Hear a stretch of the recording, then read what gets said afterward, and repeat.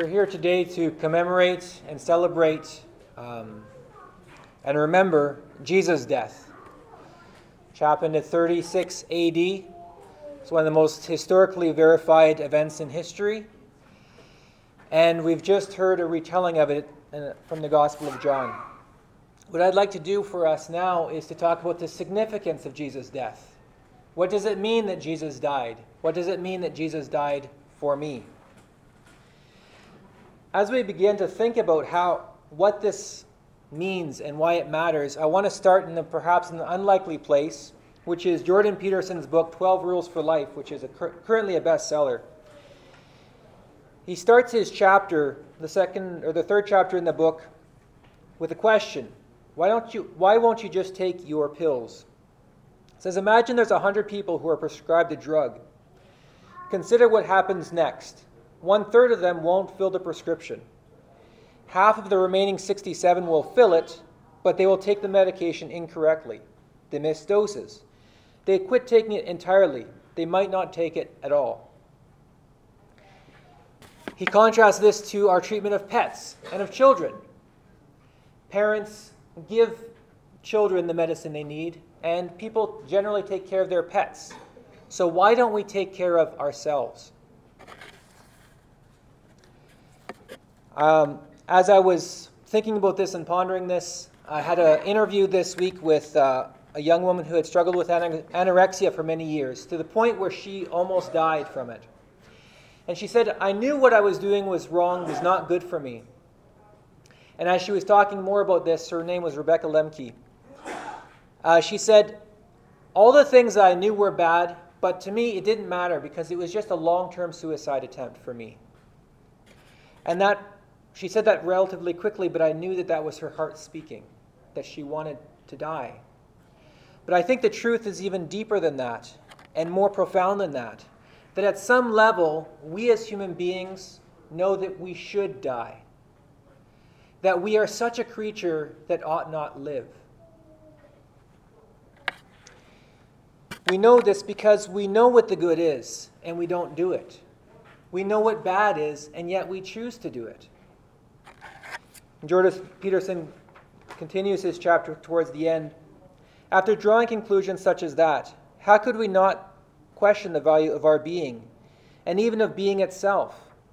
Who then could be faced with illness, in himself or another, without doubting the moral utility of prescribing a healing medicament? And no one understands the darkness of the individual better than the individual himself. Who then, when ill, is going to be fully committed to his own care? Perhaps man is something that should never have been. Perhaps the world should even be cleansed of all human presence, so that being and consciousness could return to the innocent brutality of the animal. I believe that the person who claims never to have wished such a thing has neither consulted his memory nor confronted his darkest fantasies. What then is to be done?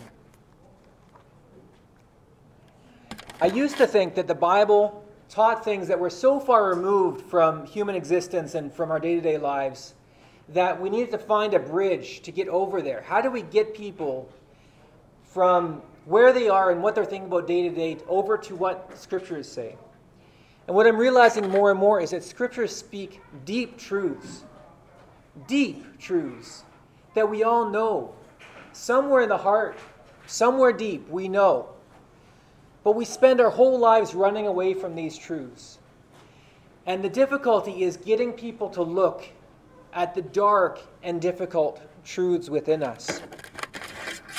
The truth is, as Job says in Job 5:1, for man is born to trouble as sparks fly upward. Human life is punctuated by sorrow and tragedy. This is true. But in spite of this, in spite of the fact that life is hard, we ought to do the right thing. And Jesus said, in everything, treat people the same way you want them to treat you. For this is the law and the prophets. This is the golden rule. Do to others what you would want them to do to you. And we know this is what we should do. And yet, in spite of this, we do not do it. As we read in Isaiah 53:6, all of us, like sheep, have gone astray. Each one of us has turned to his own way. We might be able to compare ourselves to others and say, well, I'm better than somebody. But when we compare ourselves to what we know is goodness, we don't measure up. And we all know this. And the inevitable conclusion of this is death. We are not the sort of creatures that ought to live. And how many of the practices and the things that human beings find themselves wrapped up in end up really being a long-term suicide attempt? When you think about the things that are really harmful to people, these are some of the most expensive and most sought-after chemicals on the planet. If you think about drugs, if you think about cigarettes, if you think about alcohol, we know these are bad for us. Why are we so drawn to them? Why do we start them in the first place? Is there a voice deep down inside that says, I am the sort of being that ought not to live? So what can we do about this? Well, Jordan Peterson proposes an answer. And this is an answer that's been tried many times before. Basically, just try harder. Just try harder. It's basically how his chapter ends. But trying harder will only get us so far. Sure, we can take responsibility. We can care for others. We can push ourselves to be altruistic. But ultimately, everybody's going to die. And what meaning and purpose can our life really bring? Can we really push back the darkness with our feeble attempts? And are our good works really all that good?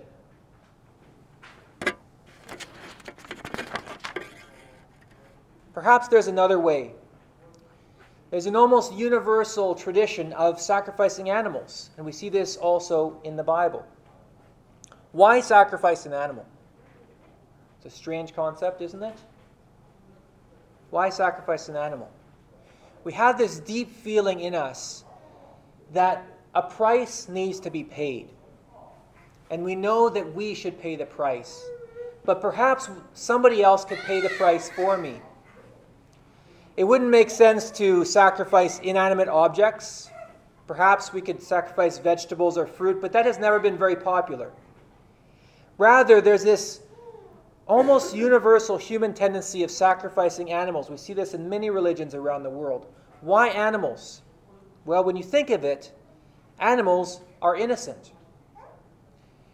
They do not have the capacity to sin in the same way that we do.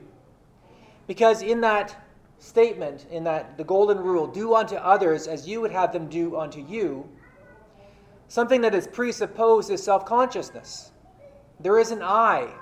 And because I know that I exist and I'm conscious of myself existing, I can think about what I would like to happen to me. And by extension, I can think about you as a self-conscious person and what I would like to happen to you if I were you. Animals are not self-conscious, most of them. And as far as we know, they are not capable of this sort of thinking about others, to think, I will do to you what I would like you to do to me, or I will not do to you something I know is good and I would like to be done to me. I will purposely choose to do something evil to you. But humans have this capacity for evil, which troubles us deeply. Animals do not. Which is why, as Jordan Peterson says, we remain eternally nostalgic for the innocence of childhood, for the divine unconscious being of the animal, the untouched cathedral-like old-growth forest. We find respite in such things. We worship them even. The original state of nature, conceived in this manner, is paradisal. But we are no longer one with God and nature. And there is no simple turning back. Where can we get this innocence? How can we get back to that? Well, one option is to sacrifice. To sacrifice an animal. And this is laid out for us in Leviticus 6. They would take 2 goats. Leviticus 16, verse 7. He shall take the 2 goats and present them before the Lord at the doorway of the tent of meeting. Aaron shall cast lots for the 2 goats, 1 lot for the Lord and the other lot for the scapegoat. Verse 15. Then he shall slaughter the goat of the sin offering which is for the people, and bring its blood inside the veil, and sprinkle it on the altar. And verse 21, then Aaron shall lay both of his hands on the head of the live goat, and confess over it all the iniquities of the sons of Israel, and all their transgressions in regard to their sins. And he shall lay them on the goat, and send it out into the wilderness, by the hand of a man who stands in readiness. The goat shall bear on itself all their iniquities to a solitary land, and he shall release the goat in the wilderness. And verse 30, it is on this day that atonement shall be made for you to cleanse you. You will be clean from all your sins before the Lord. Perhaps we can put our sins on an animal. An animal can die for us in our place because it's innocent. Perhaps an animal, if we lay our hands on it and confess our sins, that animal can take our sins far away from us. And then we can be clean. This is the idea of the Day of Atonement. This is the idea of the covenant that God established with his people. And as Hebrews 9:22 says, without the shedding of blood, there is no forgiveness. This is the whole idea of the covenant of God. But there's a problem. In Hebrews 10, as we read today, for the law, since it was only a shadow of the good things to come, and not the very form of things, it can never, by the same sacrifices which they offer continually year by year, make perfect those who draw near. Otherwise they would have ceased to be offered, because the worshippers, having once been cleansed, would no longer have been conscious of sins. But in those sacrifices there is a reminder year by year, for it is impossible for the blood of bulls and goats to take away sins. There's innocence there, and people are trying to put their sins on it to take them away. But it helps, but there's a need to repeat it over and over and over until the sacrifices themselves become a reminder of the aching pit of darkness and sin, which is within all of us.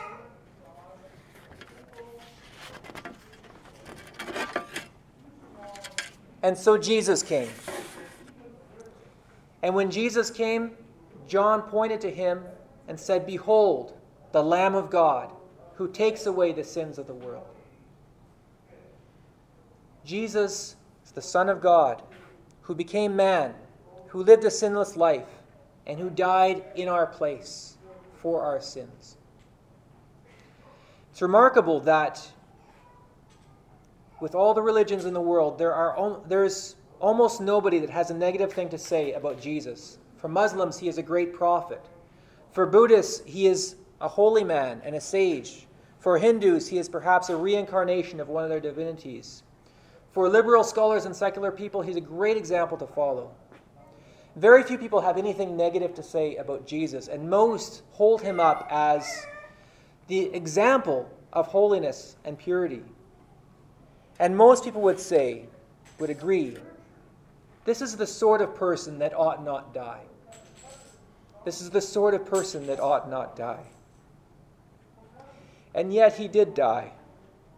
On a Roman cross in AD 36, at a specific location in Jerusalem. He did die. He did die. So what should we do with Jesus?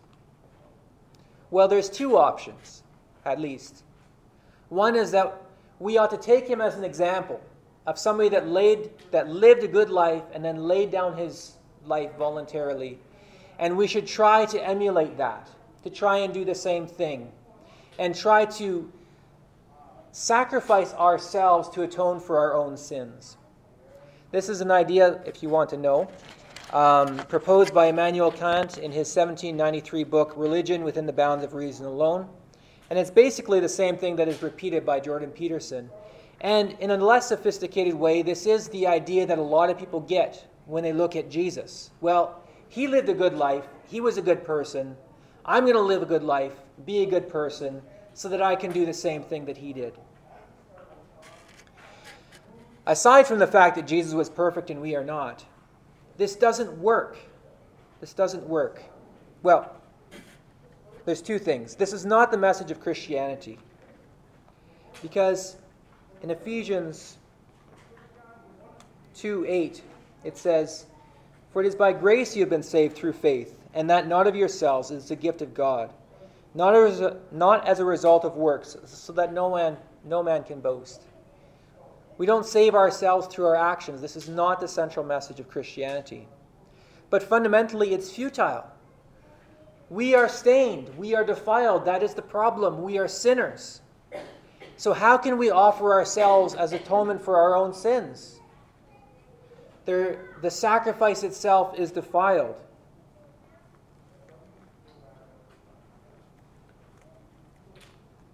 And we agree in the deepest part of us with Isaiah 64:6. For all of us have become like one who is unclean, and all our righteous deeds are like a filthy garment. All of us wither like a leaf, and our iniquities like the wind take us away. That even in our best efforts, in our brightest moments, there is selfishness, there is greed, there is self-interest. There are all the darkness that attends our human existence, touches all of our actions, even our best ones. So what is the other option we can do with Jesus? We can accept the redemption that was won for us on that cross. Jesus Christ died for us, the righteous for the unrighteous. The one who ought not die died for us in our place so that we would not have to. As we read in Isaiah 53:4, surely our griefs he himself bore, and our sorrows he cared. Yet we ourselves esteemed him stricken, smitten of God and afflicted. But he was pierced through for our transgressions. He was crushed for our iniquities. The chastening of our well-being fell upon us, and by his scourging we are healed. All of us like sheep have gone astray. Each one of us has turned to his own way, but the Lord has caused the iniquity of us all to fall on him. This is not an example to follow.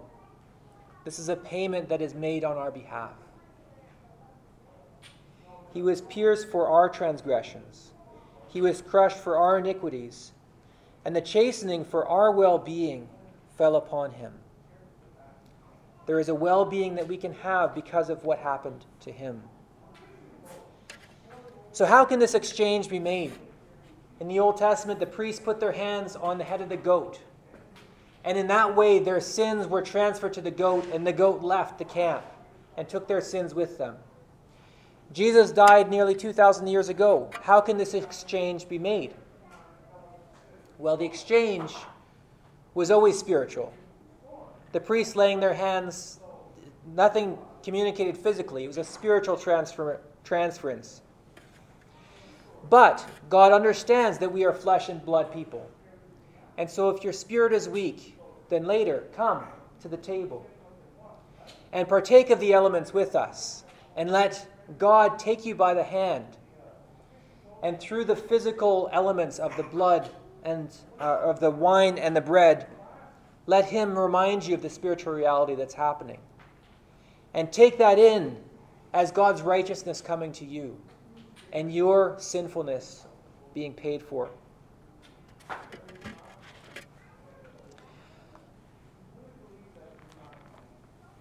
But we know that even this is, while powerful, is a living symbol that leads us to him. And what really needs to happen is a transformed heart. As it says in Romans 10:8-10, the word is near you, in your mouth and in your heart. That is the word of faith which we are preaching. That if you confess with your mouth Jesus is Lord, and believe in your heart that God raised him from the dead, you will be saved. For with the heart a person believes, resulting in righteousness, and with the mouth he confesses, resulting in sanctification. This is how we can be saved. This is how the transfer happens. Is we believe and we confess that Jesus is Lord, and that we are saved through his death. What happens when we are saved? Isaiah 1:18 says, "Come and let us reason together. Though your sins be as scarlet, they shall be white as snow. Though your sins are like crimson, they will be white like wool." In that deep part of our soul where it once said sinner, it now says pure. Ezekiel 36:26 says, "I will make a new covenant with them, and I will take out their heart of stone and I will replace it with a heart of flesh. In that deep part of us where there was hardness and where there was sin, God is going to take that out and replace it with good emotions and holiness. And Romans 5:1 says that we have peace with God. And John 3:16 says, God so loved the world that he gave his one and only Son, that whoever believes in him should not perish, but have everlasting life. So that we move from being the sort of being who ought not live to become the sort of being who ought to live. Because of what Christ did for us, this happens.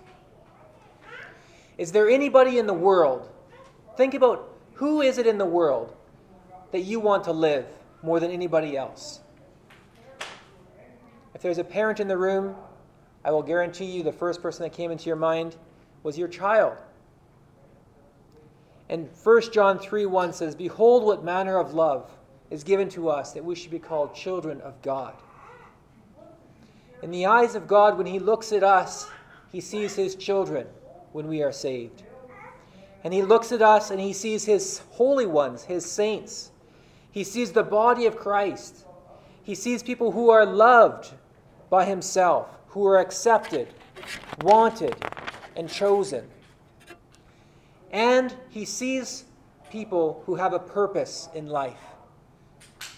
Because Ephesians 2:10 says, we are his workmanship, created in Christ Jesus, to fulfill works that he has prepared beforehand for us. We are saved by grace. We are saved for a purpose. We are saved to live into this purpose, and through this living, we will have meaning in our existence, despite the suffering of life. And we are promised that this life is not the end, but will stretch on to eternity through the death of Jesus Christ.